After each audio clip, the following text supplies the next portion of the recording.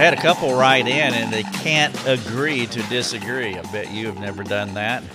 I'm sure that every time you have thought about something, brought up something in your relationship, whether it's marriage or family or any other relational context, you always agree and everybody wants to go along with what you want, right? Well, probably not. And sometimes you find yourself in situations where you just can't come to the solution or the conclusion that you want, and sometimes you just have to settle on this cliche. We'll just have to agree to disagree. And so I want to write about that, or I want to talk about that in this podcast. And so I titled the article, How to Agree to Disagree and Still Enjoy Each Other. I had a couple write in, and they have a problem in their marriage, and I'll share that scenario with you in just a moment. And they wanted to know, how do we work through this? How do we do conflict resolution? How do we problem solve? This is a big deal, because any time that you put two sinners in a room for an extended period, well, there'll always be conflict to varying degrees, and you need to learn how to work through it. And sometimes you can't get what you want, and you do land on this notion of agreeing to disagree. And so the podcast, the article on the website, How to Agree to Disagree and Still Enjoy Each Other. You don't want to just agree to disagree, but you want to do that if you have to, and you want to enjoy each other. That is the aftermath. Thank you so much for joining me for Your Daily Drive. I am Rick Thomas, and you can find this article at rickthomas.net. If you would love to read it, I would love for you to do that too, and you can send it to a friend. Just copy the URL, send it in a text or an email, and say, hey, you need to read this. This will benefit you. Perhaps some of you who lead Bible studies or small groups or do counseling. Sarah wrote in today. She read one of my articles recently and said it was one of the better articles that she had read on that subject, and she wants to share it with her team. She's part of a counseling ministry, and I was greatly encouraged that she wanted to do that, and I want you to do that too. Share our articles and our podcasts with 1,000 of your closest friends, and that will make me extremely happy. If you don't know how to do that, please come and ask, and we'll show you how to share. I had someone write in recently, and they asked if they could take our article and put it on their blog. Well, you can't do that, not in its entirety, but if you want to use a couple of hundred words to put on your blog, you can do that as long as you get our permission and you link it back to us. We'll talk you through that. Just let us know. But the big idea here is I want you to share our resources with your friends. An elder in a local church said recently that he wanted to take our 10-minute life change videos and show them to their people in a Bible study small group context. And of course, I applaud that idea too. Perhaps you have a way that you want to use our resources, and well, just ask, jump on our forums and say, hey, Rick, can we do this? What do you think about this? And more than likely, the answer is yes, but let's talk about it, because our goal is to reach the world with these practical resources about the gospel, and you can help us do that. If you want to talk about this article, Agreeing to Disagree and Still Enjoying Each Other, jump on our forums. We have free forums that are accessible to anybody in the world as long as you can get on the internet. And then for those of you who support us, may your kind increase. But we have a private forum for you, and I want you to go there, and you can talk directly to me. I don't interact with everybody that comes to us because it's just not possible. We have multiplied thousands that come to us every day. As I told someone recently, Jesus didn't even feed 5,000, not counting the women and children. He delegated that responsibility because he was a finite man. He was 100% man, and he couldn't feed 5,000 people and the children, but he could make the bread and the fishes. And so I create content, I create resources. I have a leadership training program, our mastermind program, and I spend most of my time there. And so I can't interact with everybody that comes to us, but we can serve you. We do have the resources. We have the articles, the podcasts, the videos, and you can help us by using them and using them to teach others, and that would be fantastic. Let me jump into this article. I want to talk about this idea of, all conflict that we have doesn't always end in agreement. There are times when the best that you can do is agree to disagree. Now, as you think about this popular cliche, it is vital that you don't start with the subject at hand, that you don't start with this external thing in your life, in your marriage that you're trying to resolve. You must go underground. You must go under the surface of that problem. You want to go to the root. You want to address the heart motivations first before you address the thing that is dividing you. And so in this podcast, I'm going to show you how to assess yourself biblically. Let me share with you what this couple is struggling with, and then we will get into the particulars of how to assess this, analyze it, and bring hopefully a good gospel solution to what is happening in this marriage. But they write in and they say, how does a married couple balance money issues? That's what we're talking about. And that's one of the more common problems that couples experience in their marriages is this idea with money. It is just a fact of life. We need money to live, and sometimes there's not enough to go around, and sometimes we're not good stewards of our money, and so it can be a problem for couples. And so this couple is saying that one partner is generally the money saver. They're the frugal one that rakes in the money and tries to save it, and the other one is spreading it out and spending it. They're the money spender. And so the question is, how does the saving individual overcome bitterness with the spender's needs, the need to go and buy stuff, I suppose? The saver is experiencing guilt and shame with all the spending that the other spouse is doing. And so the question is, where is the balance?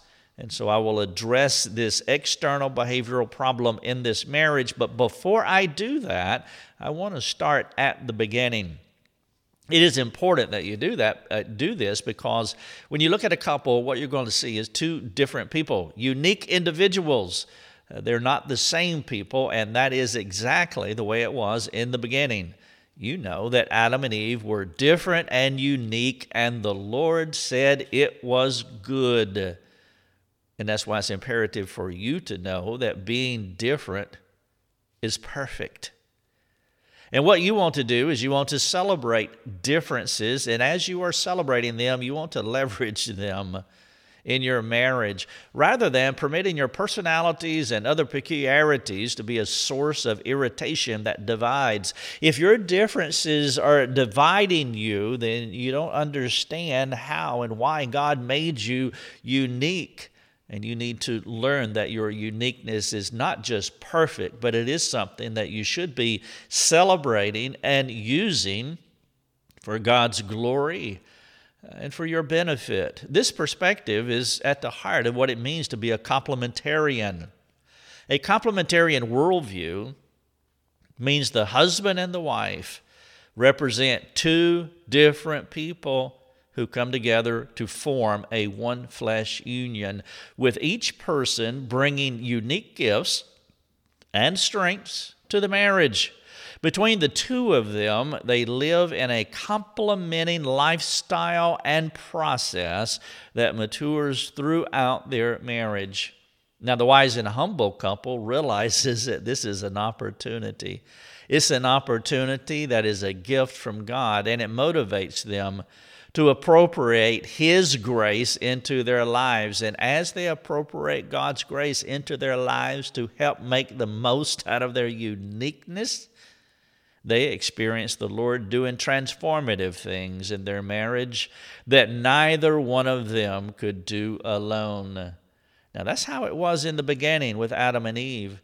And that's how it should be in your marriage, celebrating uniqueness, bringing them together, complementing each other for the greater good.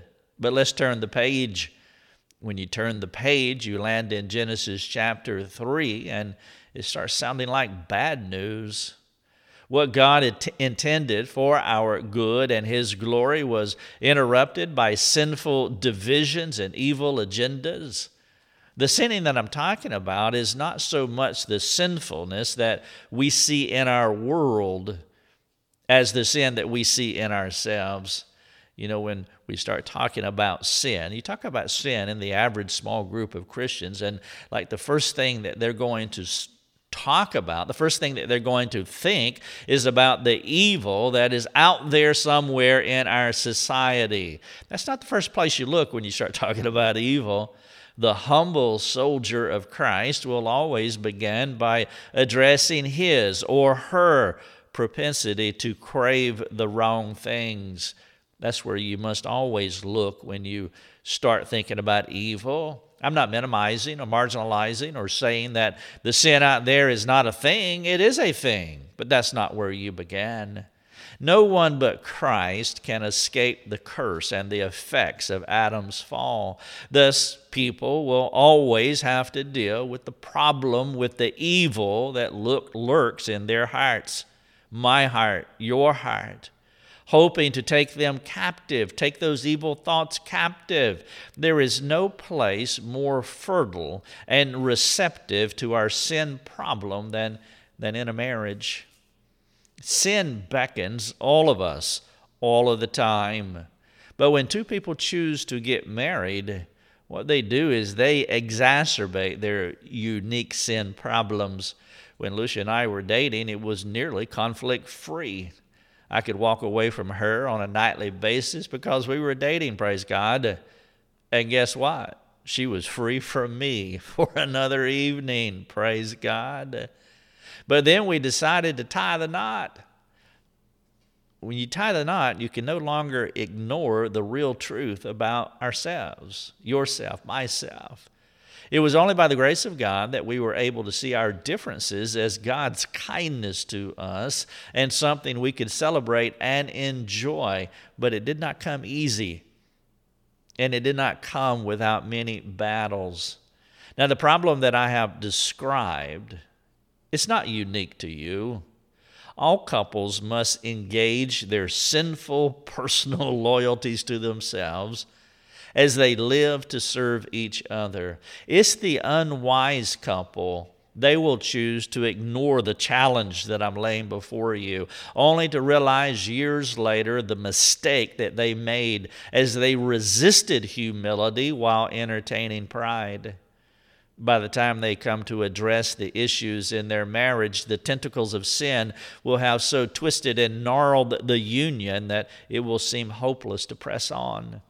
But the gospel, it is the gospel that debunks the notion that the marriage is kaput. The gospel informs us that there is no problem so significant that it cannot fix. Think about the gospel as God chose to execute his one and only Son to restore us to himself. The implication is clear. There is no problem more significant than our need for reconciliation to the Lord. But as you might surmise, the gospel is not just for marriages in trouble. The gospel has many things to say about any relationship. The wise person will be prudent and diligent about their problems and will consistently seek how to bring the gospel to bear on the never-ending maintenance needs in their relationships, in this case, in their marriage. Now, with these things in mind, and before I move on, I want to ask you a few questions, things that I want you to ponder and practicalize about what you have just heard.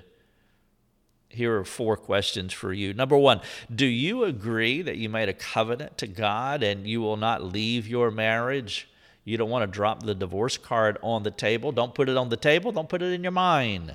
Do you agree that you made a covenant to God and you will not leave your marriage? Number 2, because God fixed your most significant problem in life.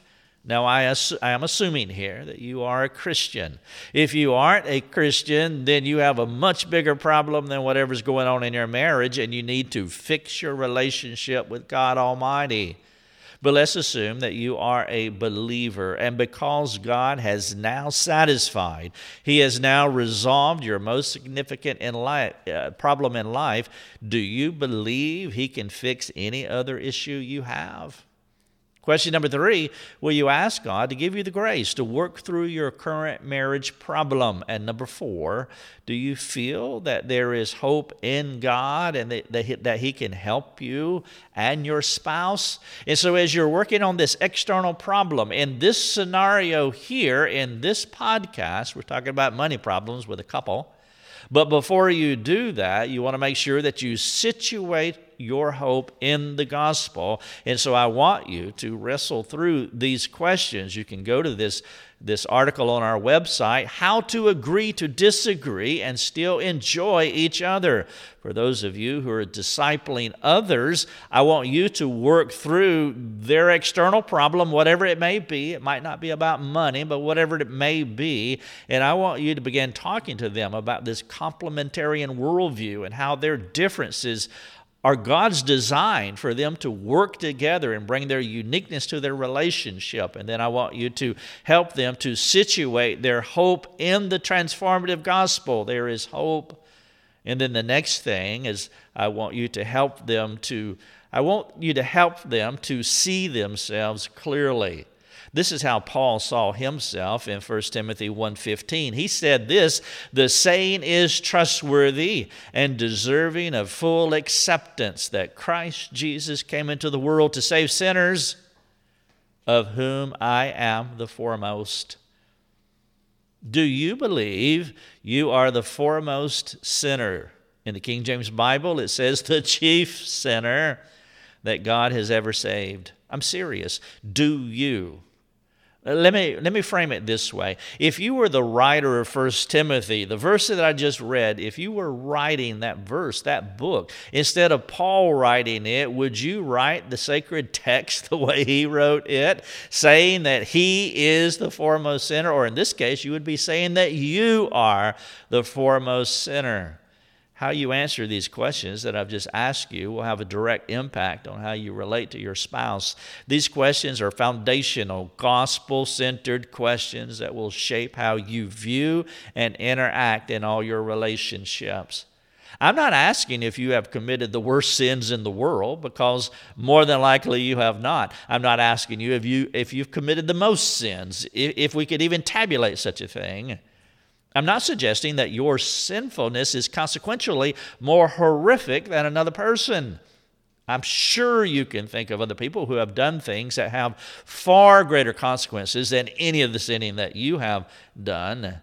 I'm appealing to you to not look first at what others have committed, but gaze at the cross, and in light of what you see on that cross, how do you perceive yourself? Here's the key idea.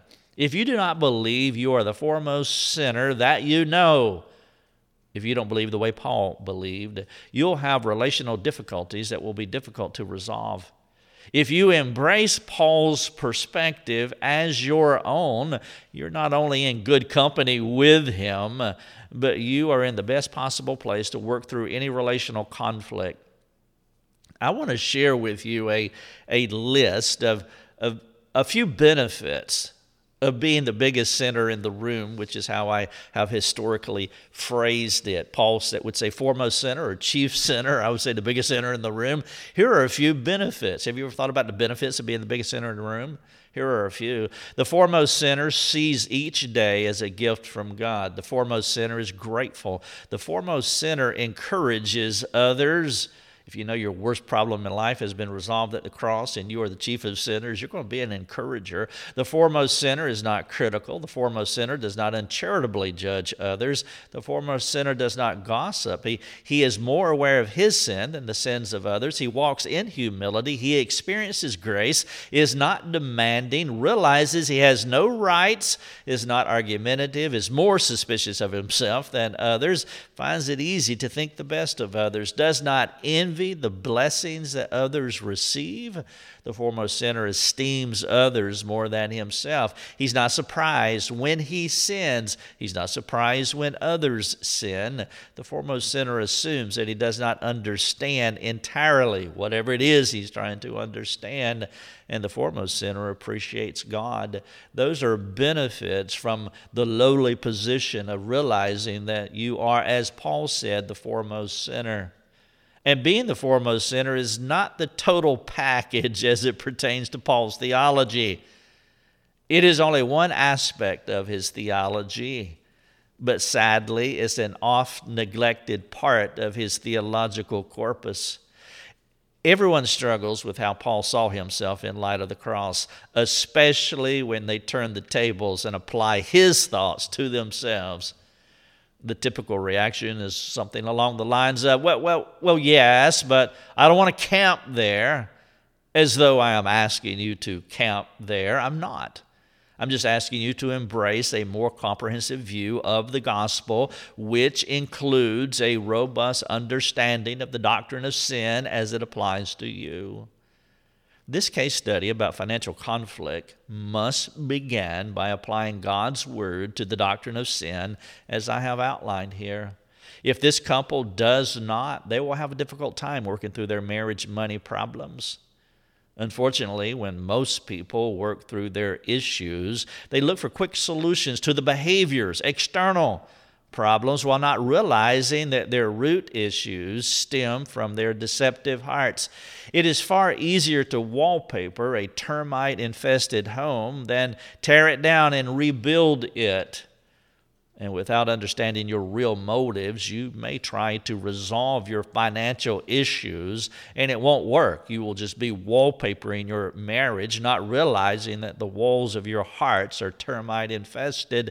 And that's why it's imperative that you situate your hope in the gospel and that you understand who the biggest sinner in the room is. And now that you have situated your hope in the transformative gospel, let's explore your heart agendas.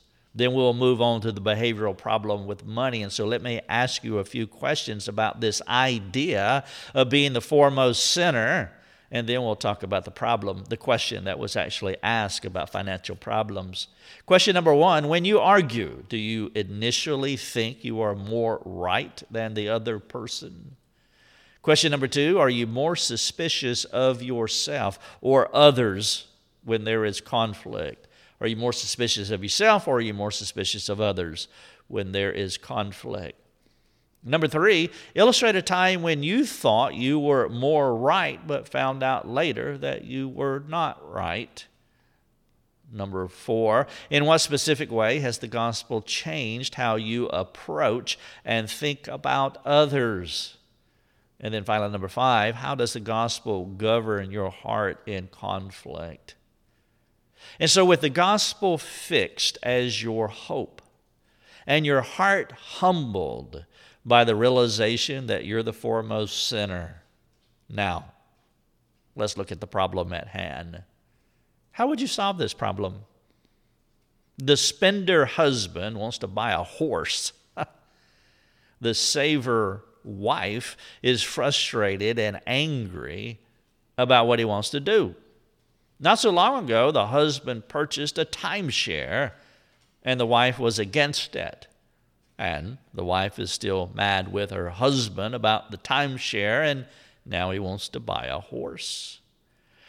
There are two distinct things wrong with the original scenario that I shared with you. Let me read to you what they wrote, what they asked. Here's the original scenario. How does a married couple balance money issues? For example, one partner is generally the money saver, while the other is the money spender. How does the saver overcome bitterness with the spender's needs? Now, that's a key question there. There's a lot of bad theology wrapped up in that question, and I want to address that. The question is, how does the saver overcome bitterness with the spender's needs? The saver is experiencing guilt and shame with all the spending. What is the balance? There are two distinct things wrong with this scenario. Number one, the spender rarely has needs. This spender doesn't have a need. Let me ask it this way. Do you need to buy a horse? No, there's a difference between needing to buy a horse and a desire to buy a horse. Those are two different things. And so the way this question was framed, she's talking about her husband's need. And then the second thing, the saver She, the frugal person, is experiencing guilt. People who save money should not experience guilt for saving money. Ironically, in this scenario, the exact opposite should be true. The husband should be experiencing guilt for spending. And what the wife needs, she needs to be free from the guilt that she feels because of what she wants to do. The issue here is that the husband wants to buy a big-ticket, discretionary item that there is no justifying need for him or for them to purchase. It would be like me spending several $1,000s on a motorcycle while my wife was dead set against it. In such a case, it would be wrong for me to spend money on the bike. A motorcycle or a horse does not qualify as a need. Now, this is not just an exercise in semantics. This is an important point, and the husband and the wife need to make sure that they understand what they are talking about, and we are not talking about a need. They may need to spend thousands of dollars for surgery, life-threatening surgery, but they don't need to spend a couple $1,000s or whatever a horse costs. It would be exceptional to need those things, whether it's a motorcycle or a horse. It is sinful for this man to frame his cravings for the things as needs while his wife is against him doing so. I'm speaking about common sense here as well as biblical maturity. In this case study, the husband is foolish, quite honestly. That's just foolish. He doesn't understand 1 Peter 3:7. You know this verse well. Peter said, likewise, husbands, live with your wives in an understanding way, showing honor to the woman as the weaker vessel, since they are heirs with you of the grace of life, so that your prayers may not be hindered. Peter is very clear here that to be out of sync with your wife is to be out of sync with God. This person is exalting his desires over the clear commands of Scripture to take care of his wife. I do wonder if the husband realizes the real needs in his life. He has two of them. These are definitely needs. Number one, work on your relationship with God. That's a need. A horse is a desire. Number two, here's a need. Restore his relationship with his wife. A motorcycle or a horse should never come between a husband and a wife. Let's just be honest here. That would be exceptional. The bike and the horse are secondary matters. Now, here's the irony. The Lord is using those things to identify a more significant problem in their marriage. Do you see the mercy of God in this problem? The Lord is bringing a horse into their marriage to draw attention to a weak foundation that is in their marriage. The benefit of the motorcycle or the benefit of the horse is that it's revealing the exact condition of the marriage. How kind of God. Hopefully they can turn the horse around and realize that this is not something to fight over, but this is a instrument of grace in God's hands, that He's using this horse in their marriage to help them focus on the main thing that they should be focusing on. Perhaps there will be a day where the husband can have both of these things, since it would not be sinful to have one, a horse, a motorcycle, was my illustration. But today is not that day. He needs to understand that there are more in-depth problems in his marriage. And if he continues to press for his agenda, he may end up with a horse and no wife. The title of this podcast is How to Agree to Disagree and Still Enjoy Each Other. Let me finish by asking a few questions. Number one, are you living in the good of the hope of the gospel today? That's a vital question that the gospel must situate you. Number two, do you see your spouse as a bigger sinner than you? Number three, what do the external issues in your marriage, what does the horse in your marriage reveal about the condition of your relationship? I have a couple more questions here, and you can read those if you wish. Thank you for listening to this podcast, How to Agree to Disagree and Still Enjoy Each Other. Your Daily Drive is a production of rickthomas.net, a global community that is seeking to live more productive and inspiring lives. If you'd like to learn more about our community, please go to rickthomas.net. rickthomas.net.